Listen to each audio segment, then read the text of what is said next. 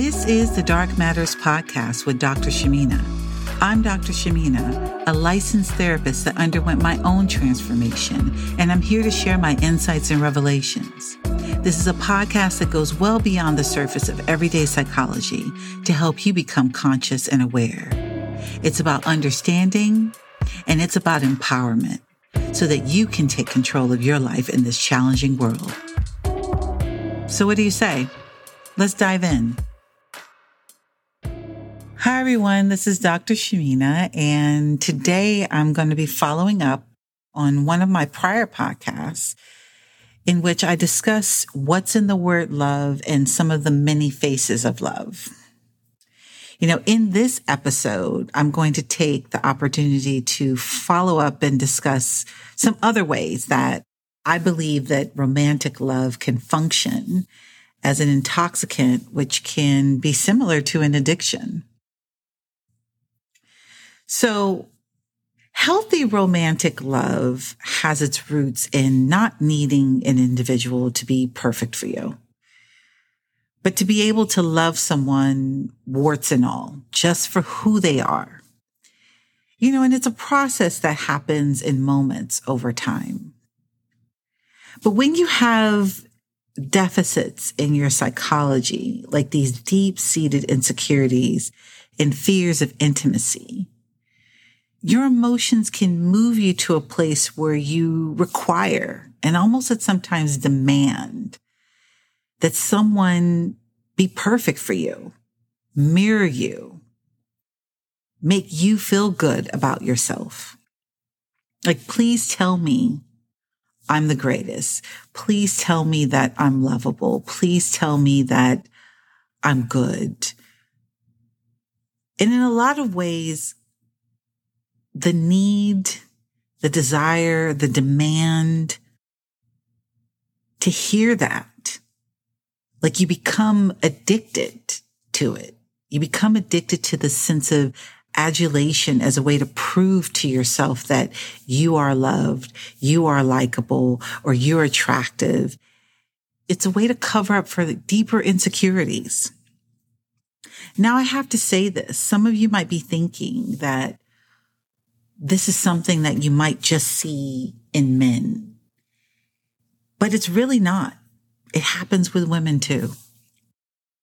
This dynamic is a common experience for individuals who have really never really learned the simple rules of how to discover another person's personality. And also learning to question and think whether if this person on the other side of you is compatible with you or not. Like, for example, I'll give you an example. Like, a lot of times individuals will initiate sex and have sex with someone without really knowing who they are as a person. Now, I'm a therapist, and I'm a therapist of this world, and I'm also a human being. And if you want to have a one-off sexual encounter with someone or as many lovers as you want, that is fine. That is not what I am saying and putting forth today. But thinking about when you're initiating sex with someone, do you understand yourself, your motivations, and why you're doing what you're doing, and when you're doing it? That's a key question. A lot of times we will initiate sex because I just want to have sex, but then 24 to 48 hours later, I'm thinking we're in a relationship, or you might be thinking, this person, why don't you have feelings for me? And it's all misguided and it's all misplaced. It really starts with really questioning your own self and why you're doing what you're doing when you're doing it. Being conscious of that part of you that just wants to feel good. Now, I described one version where loving a person comes from the way he or she makes you feel and involves little concern for the other. Because what the lover really wants is this kind of heady feeling of intoxication, that blissful state where you feel as if life has become a sort of heaven on earth and all your troubles have disappeared for the moment. It's like a flight from reality. Like falling in love and being with this person and enraptured in this erotic sense gets conflated with excitement and eroticism. And it's not based on any kind of real intimacy. The problem is that it's impossible to stay high forever. And as you come down from this high, you start to realize that the person you're looking at on the other side of you that you love maybe isn't so perfect after all. But even worse, you find that your reality is still the same. And maybe it feels unfulfilling. Now, you might get frustrated that nothing has changed. And you might think on some level, maybe I made a mistake. And maybe this person is not my person. And then you move on. And it becomes a cycle of wash, rinse, and repeat. It's like writing a story where there's always a beginning, there's a middle, and then there's an end. And trust me, there's always an end. Because it's this repetitive cycle that lies within your unconscious. And Freud discussed this at length with the repetition compulsion. We have this tendency unconsciously to repeat the same scenarios over and over and over again until you learn a lesson. You're trying to cure a core wound, albeit this is all unconscious. It's like the psyche is trying to make sense of a particular pain point and find a different way to answer some questions.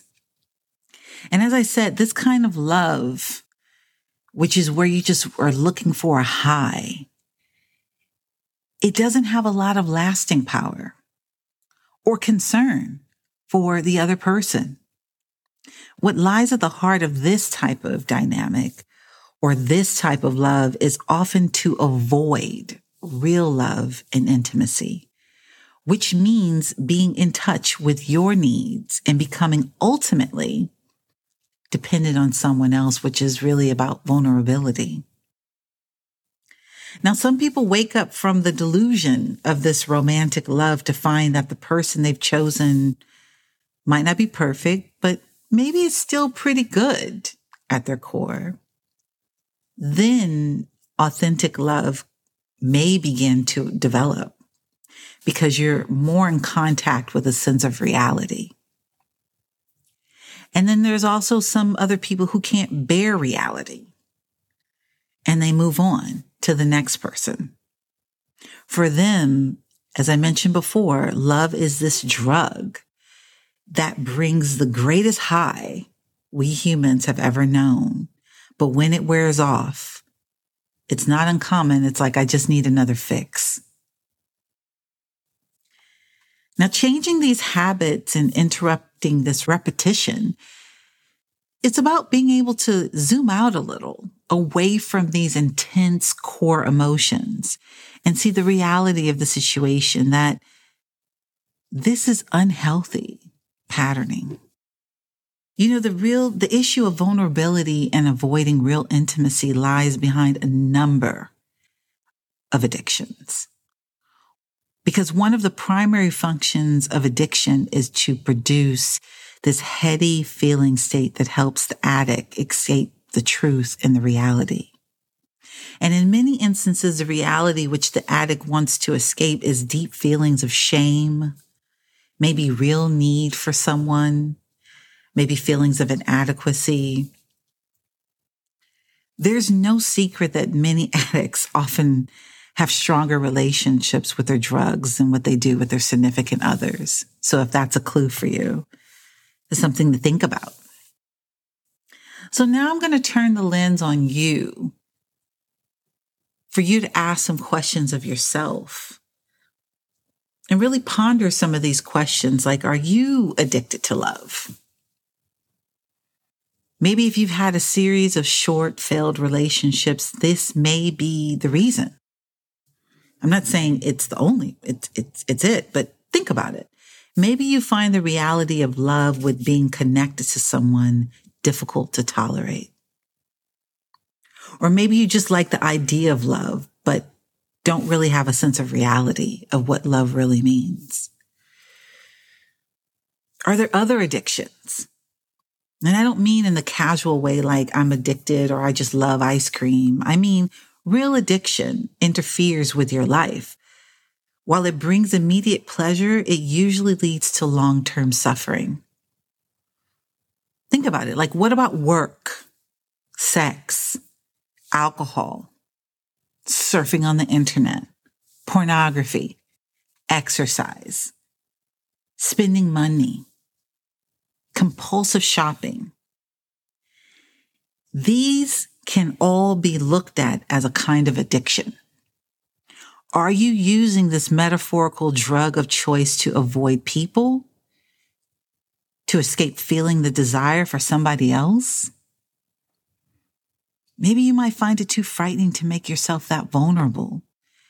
And you might feel safer in the arms of your drug of choice. I've always believed that while addictions have a physiological component and involve other psychological issues, wanting to avoid the reality of love, need, and desire for a separate person often really lies at the heart of them. So that's all I got for today. Take care. Be well. I hope you enjoyed this episode of Dark Matters with Dr. Shamina. Thank you for listening in. You can find me at shaminajohnson.com. All the links of where you can find me are in the show summary. Come back often and make sure you subscribe, rate, and review because I'd love to hear your comments. And remember, either you deal with your feelings or they deal with you. See you guys soon.